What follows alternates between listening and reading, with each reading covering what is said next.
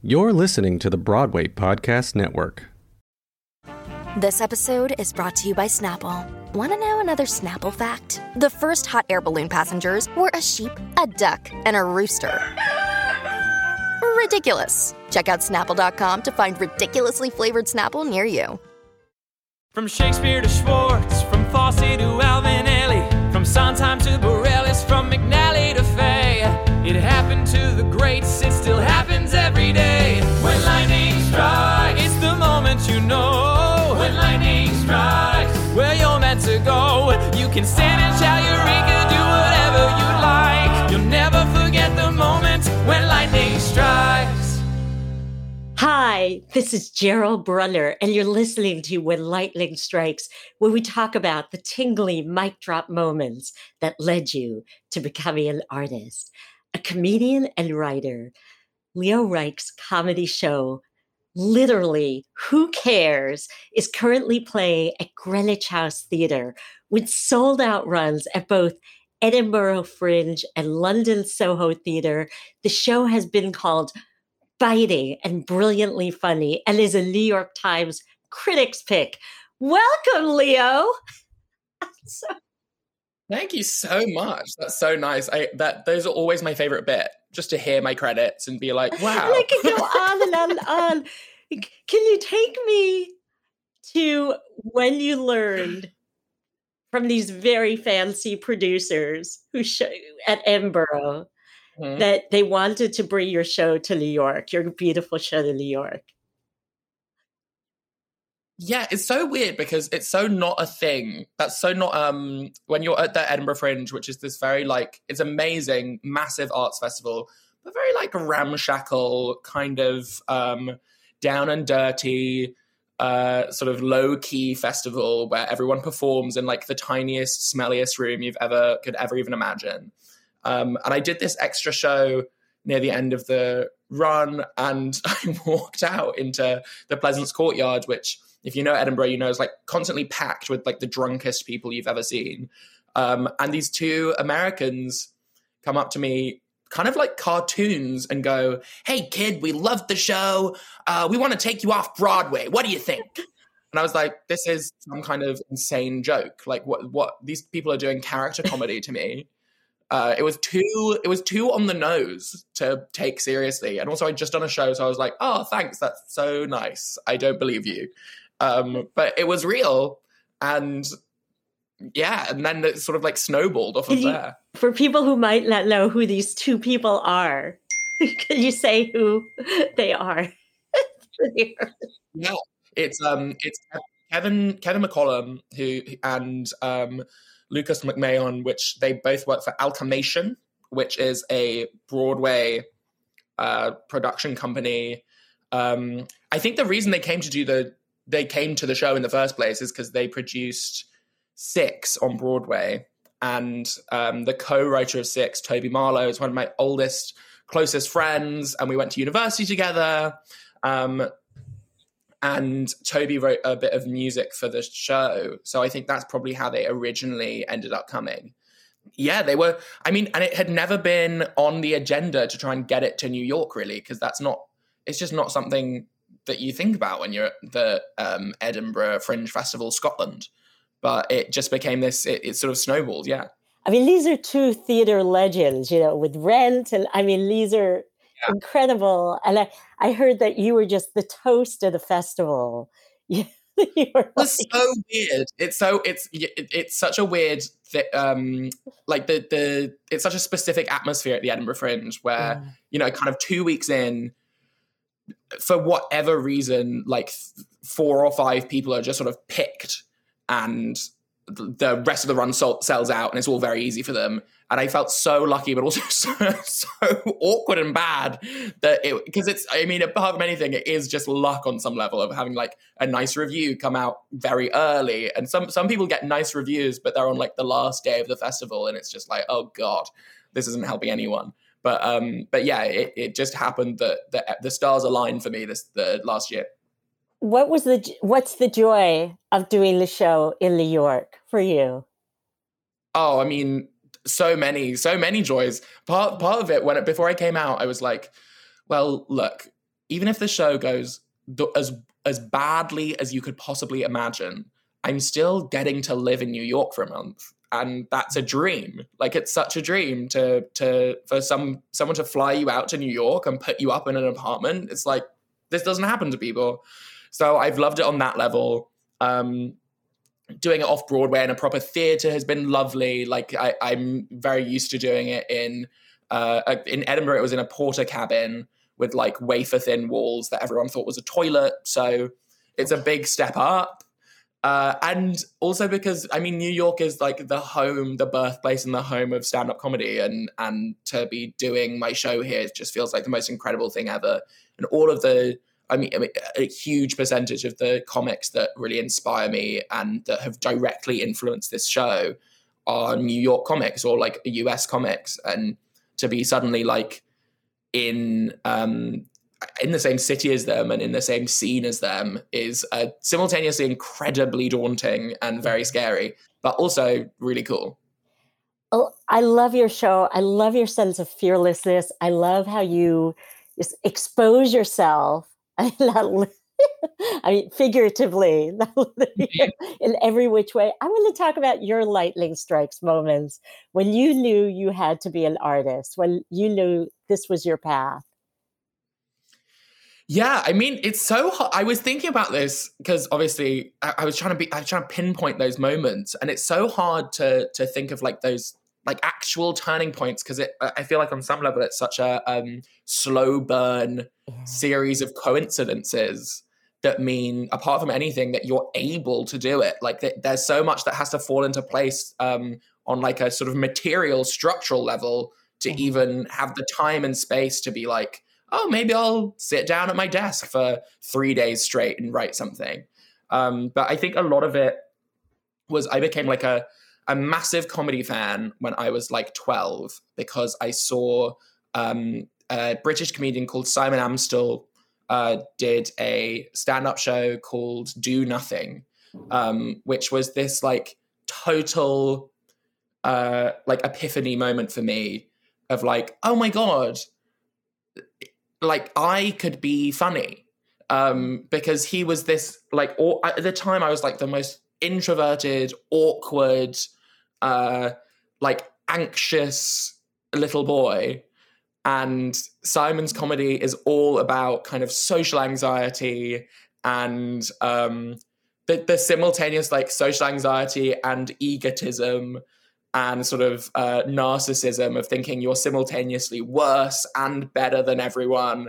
And that was, as a teenager, that was so amazing to me to hear someone on stage talking about this stuff in a packed room of people laughing. And this guy was like famous and people loved him and the reviews were incredible. And I was like, wait, people like this stuff.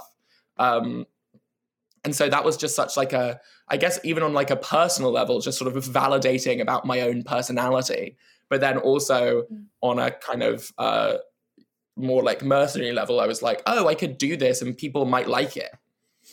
So that was a really amazing moment. And I remember sitting at my kitchen table, just crying, laughing, watching the YouTube video of this show.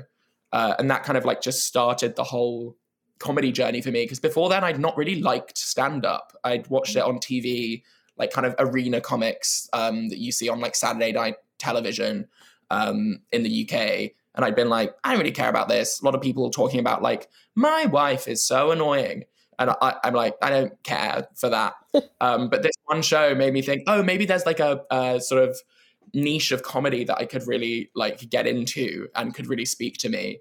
And out of that, I started going to so many like comedy shows, comedy clubs, searching stuff out online. So that was really, I mean, I must have been 12 or 13, but that was like a real watershed for me. So you were 12 and 13, you were living in London, right, at the time? Yeah. And here you were going to comedy clubs as a kid for inspiration, and were you? Yeah, that I guess that was another kind of a lightning strike moment. Was going for. So I sort of looked around a bit for comedy stuff to go to. I went to a couple places that felt a bit weird or like a bit kind of middle-aged or a bit like straight. And then I found this place called The Invisible Dot, which was a comedy club that no longer exists, but was in King's Cross in London, which is really close to where I live. And it's this tiny like little box room that seats about 70 people. And they would put on these incredible alternative comedy shows. People like young comedians doing a full hour of comedy, or like mixed bill shows where like a bunch of random people do 10 minutes. And it was always like the most like experimental, crazy, like character-y, people wearing wigs, people wearing costumes, and then suddenly someone doing quite normal stand-up, just a real like mix of stuff. And I would sit there like with my like eyes wide, jaw on the floor, couldn't believe what I was seeing. And that was like amazing to me, because these people getting up on stage to audiences of genuinely 20 people and just kind of, I mean, on some level, kind of humiliating themselves for laughter, but also doing something that I felt was so like brave and freeing, and not confined by certain like rules or expectations about what you should do as a comedian on stage. And that I spent maybe 3 or 4 years just going to that comedy club, like sometimes 4 times a week, often by myself, to just sit there and be like, this is so joyous. That's so fantastic that you gave yourself that kind of master class, as such a kid. And do you remember some of the first material you did in front of an audience when you got up on stage? I never performed comedy until I was 18. I wrote when I was at school, I mean, another big kind of moment was deciding at school that I was gonna, me and my best friend Adam at the time were kind of bored, and I think felt a little bit socially isolated and a little bit irritated at the whole sort of vibe at my all boys private school in the middle of London, which was quite stuffy and restrictive. And so we wrote a play. We wrote a sort of 1 hour comedy play. That was just, I mean, in retrospect, I have no idea why they let us put it on. Just viscerally, like satirized the school that we were at. It was about the school that we were at and about the kind of like venal, narcissistic, overprivileged kids and teachers at the school. And this drama teacher, Miss Dobson, shout out if she ever listens to this, she's amazing. She was just like, oh yeah, we'll put this on and we'll take it to the Edinburgh Fringe. So that was the first time I took a show to the Edinburgh Fringe, with this play I wrote at school. And we took it for just a week, and it weirdly got like really good reviews, and we had an amazing time. And I was like, I think that was a moment of like, oh, I think sometimes it can be easy to get into the headspace of, oh, there's me doing my stuff. I'm an amateur. I don't know what I'm doing. And then there are professionals doing their stuff, and that's a completely different thing. And I think that moment of like taking this show to the Edinburgh Fringe and really just out of luck, getting a couple of reviews in like actual proper, like there was a review in the Scotsman, which is like a big national newspaper in Scotland, which was totally by chance, really, that the reviewer came. But it just made us go, oh my God, we can do, like, this is, it's sort of punching at the same level as this other stuff at the festival that the adults are doing. And at the time we were 17, and we were like, well, it's not that hard then, because we've done it. We're idiots. I think that was a great, like, sort of, again, like a really validating moment to be like, oh, okay, so kind of you can, if you just try really hard, you can just do this. So were you at Cambridge when you started doing comedy? I was, yeah. That's the reason I wanted to go there, is because it has a famously, or in the UK, I think people would say infamously, good comedy scene. There's a lot of like history of like the people who went, and they went on to be Stephen Fry or whatever. So that's like a bit very inbuilt into the fabric of that place. So that's why I wanted to go. And then as soon as I got there, I was like, right, I only have 3 years. I'm going to just dive straight in, and started doing comedy in my first term, and immediately had the best time ever. And I thought it was like the most amazing thing ever. I loved it. I love that, because you were a member of the Footlights, right? The very famous troupe. And what was that like? Yeah, it was great. I mean, it's the most insane thing ever. The the whole university is totally nuts, and the level of kind of unearned privilege that each individual student gets sort of handed to them as soon as they arrive is crazy. But once I was there, I was just like, this whole kind of infrastructure exists. It has a lot of kind of inherited wealth backing it up. And although, maybe that isn't, I mean, it definitely isn't a good thing on a sort of structural political level, I'm here now. And I just was like, I'm going to do it because it's so just day to day, the opportunities were crazy. Like you could do 2 or 3 comedy shows a week as a student, which is just like not possible anywhere else. It's like an unreal level of opportunity, like sold out comedy shows 3 times a week because people would just come based off saying it was the Footlights.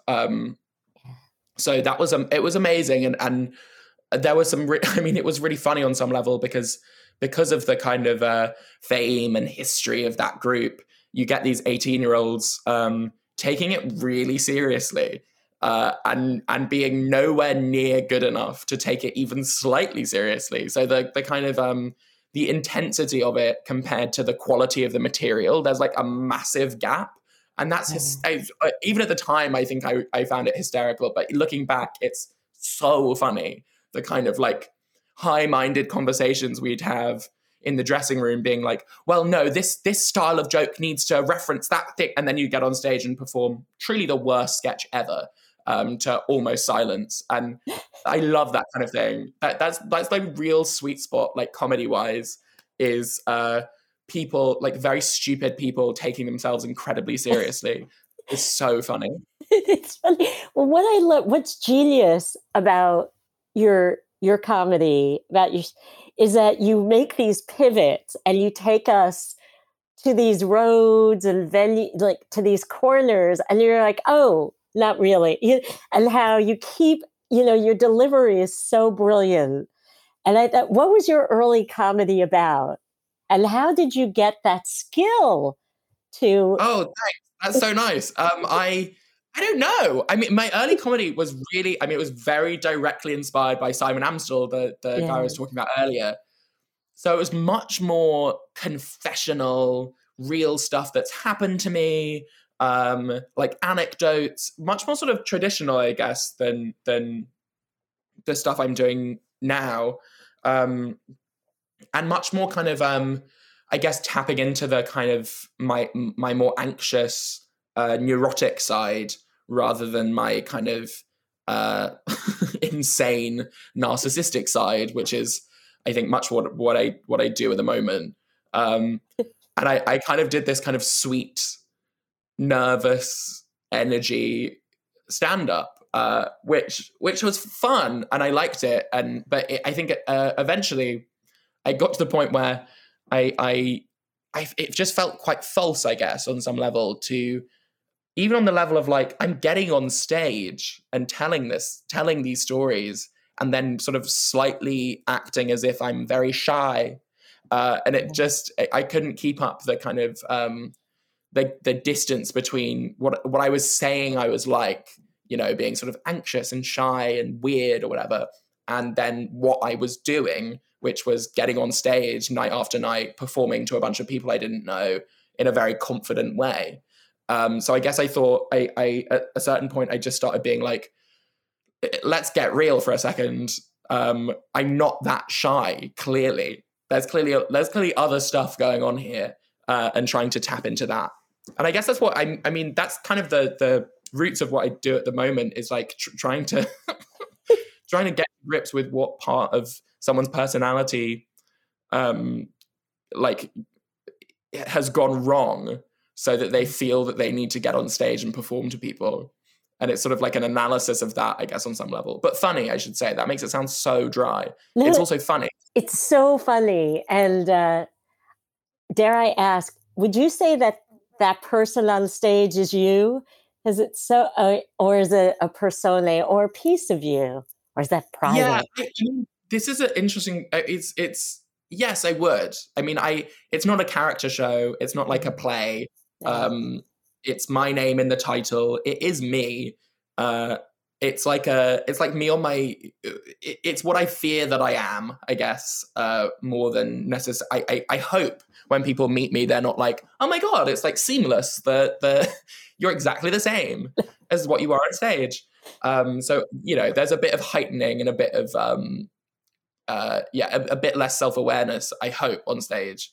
But it's all coming from real feelings. I think or I hope that every individual joke comes from a kind of deep-rooted anxiety or feeling or hope or whatever. And a lot of the comedy I think that I do now trades on this kind of like simultaneous kind of sincerity and earnestness and a like massive irony and nihilism.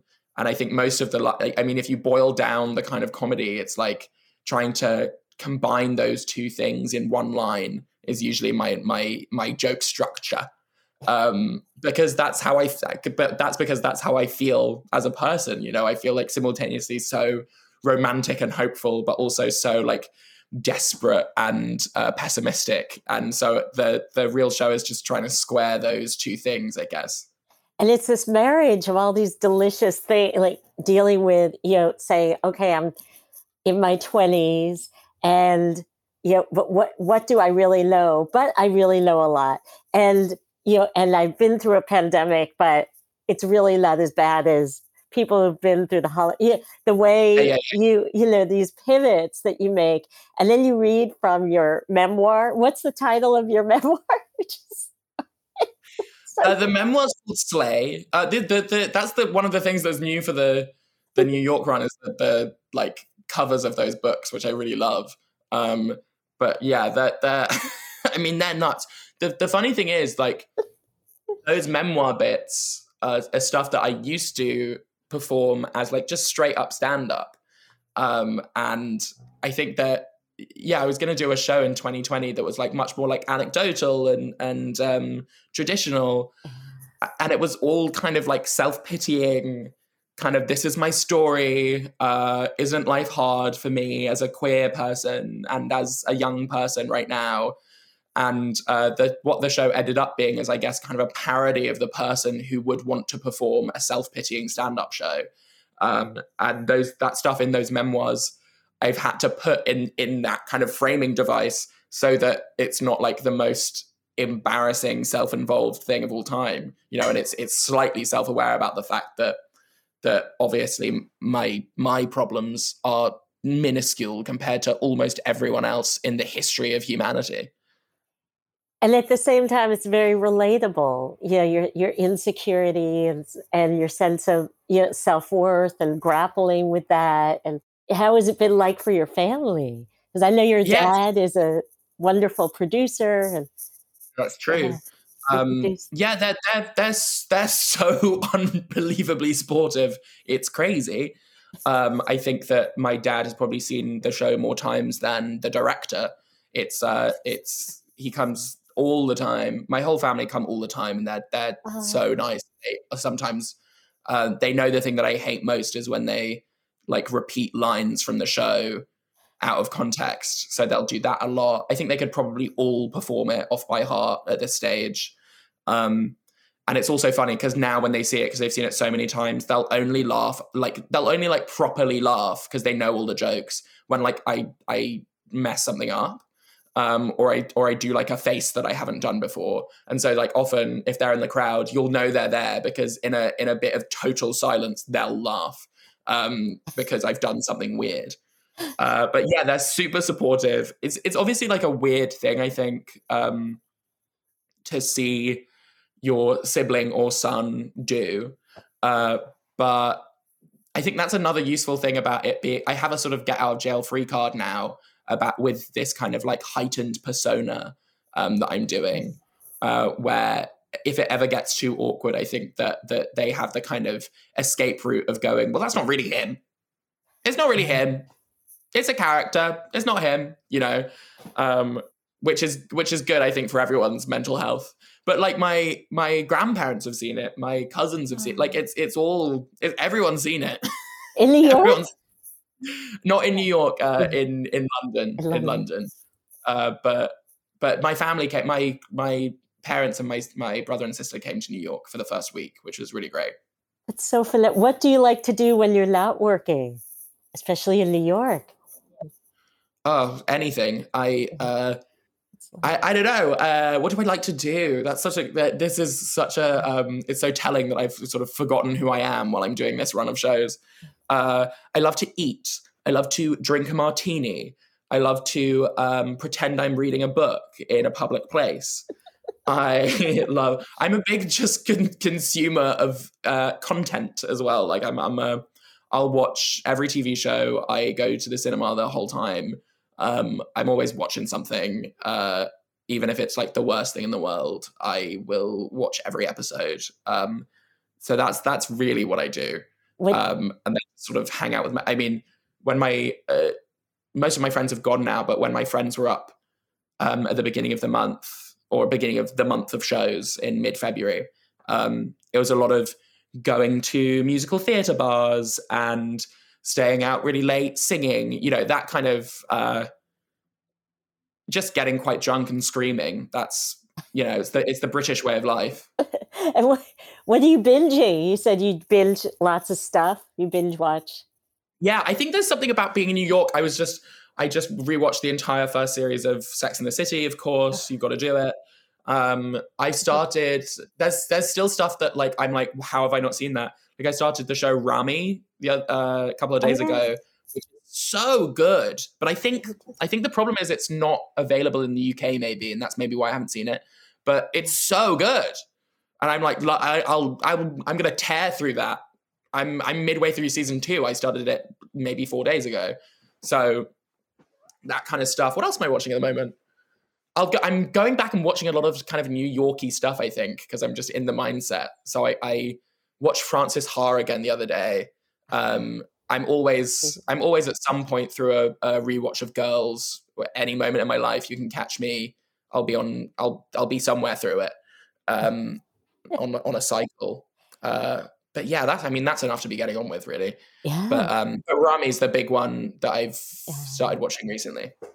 And also you're writing for TV yourself, right? Yeah, in theory. Yeah. Yeah, that's the weird. I mean, that's as much as it's crazy to say doing all of these shows the whole time, that's absolutely where I feel most comfortable is writing stuff. The objective with this show originally, although it's sort of got blown wildly out of proportion now, was as a showcase for me as a writer more than anything. That's the dream. That was always the dream, is to write for TV or like write movies, and much less so to be in them. So I'm very thrilled and lucky that weirdly it's this show, I think, that has got me in the room with people being like, oh, I could write this. Yeah. So where do you see yourself, in a couple of, do you want to keep writing for other people, doing more of your own shows? Or is it hard to say? I think the dream for me would be to sort of keep balancing the plates as long as possible and keep doing everything. Like I've loved doing this live show. I'd love to carry on doing live shows. I think the system in the UK, which people do, is go to Edinburgh every year with a new show, which I think is insane, and I won't be able to do that. But to kind of dip into the Edinburgh Fringe Festival every now and then would be the dream, with a new hour of stuff, and hopefully a very different new hour of stuff. I think another nice thing about like doing a kind of more heightened persona-led stand-up show is that you can very easily just switch up the persona because it's not like totally you. So I'm hopefully going to do something a little different next time. And just carry on writing for other people. I love doing that. I wrote a couple of episodes for a TV show that I think comes out this year recently, and that was really fun to like just sort of let your mind be taken over by someone else's voice for once in my goddamn life. What show was that? It's called Entitled, and it should. I actually don't know if there's a release date yet, but it's sometime this year, I think. And it'll be on Showtime here, Channel 4 in the UK. And it's like a fun show about an American, Brett Gelman, who's in Stranger Things and was in Fleabag as well. He's stars in this show, and it's about an American who, unbeknownst to him, inherits a English kind of aristocratic country estate. And so he flies over, and it's a sort of like culture clash kind of vibe, but also with a weird supernatural mystery. There's a lot going on, but it was really fun. But I think also, like, hopefully, I mean, the dream, as everyone's dream is to, you know, have my own show and hire my own room of writers and like create something. But you know, it feels like a long-term plan, but you know, we're getting there. But hell, you have your own 1 hour show off Broadway. So I know, that's crazy. That's a critic's pick. And what was your process, you know, in creating this show? Because here you have over an hour of phenomenal material and songs. That's so long. That's actually so long to be on stage for. It's crazy. At the end of the hour every day, I'm like, that's so much of these people's lives that they've just wasted watching me. And the process was, I don't know, it was a pandemic process, I guess, because I was locked in my childhood bedroom, and that obviously came with its own kind of psychological baggage. And I think there was, you know, like I said, I was going to do a show in 2020. It was going to be a more sort of anecdotal kind of storytelling hour. And then I just sort of went, as soon as I was locked in my room for a bit, I was like, why on earth would I do something sort of low key and storytelling-y and kind of anonymous on some level? Because that's what a lot of people do at the Fringe, especially, is like do an hour of stand-up storytelling. And I was like, that's not really what I like watching. It's not like what I ideally would want to do. And suddenly I had all of this free time to be able to actually make a go of creating a show that had a bit more ambition, I guess, like structurally and artistically, and go, what about if there were songs in it? And what about if I wore this and did that and said this stuff? And I think that space just, not to sort of praise the pandemic too much, obviously, because it was the worst thing ever, but on the slight silver lining is that I had a bit more space and time to be like, wait, what do I really want to do here? And who is it for?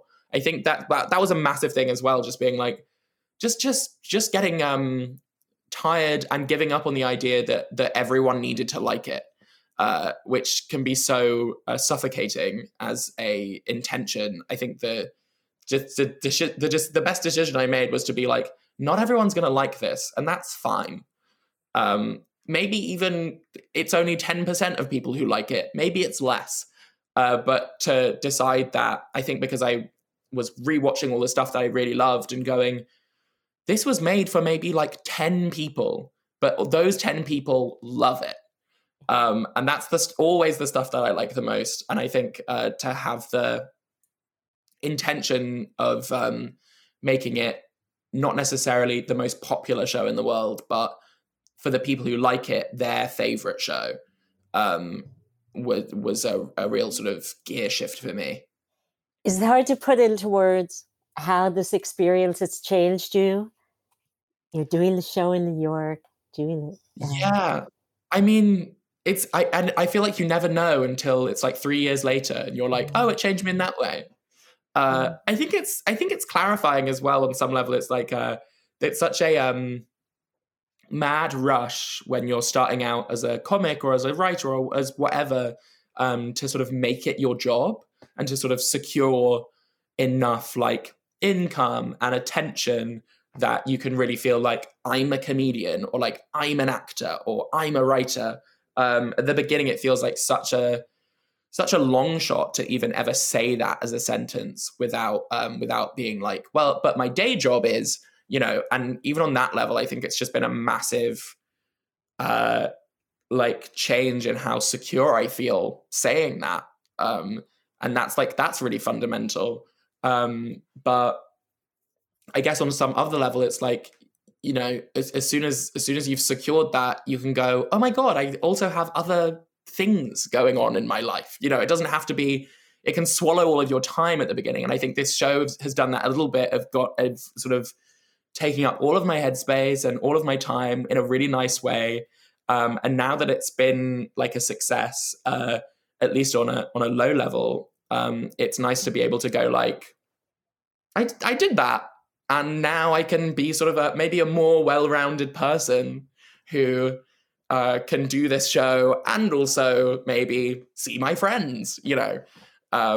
So I think it's nice on that level as well. And to approach everything with a slightly less hysterical, desperate attitude, you know. Leo, it's such a joy to talk to you. Congratulations on the massive success. Thank you for coming on. No, thank you for having me. It's been so nice. Thank you. It still happens every day when lightning strikes. It's the moment you know. The theme song was written by Tom McGovern. This episode was edited by Kyle Moore. This episode was produced by Anna Stroud. When lightning strikes.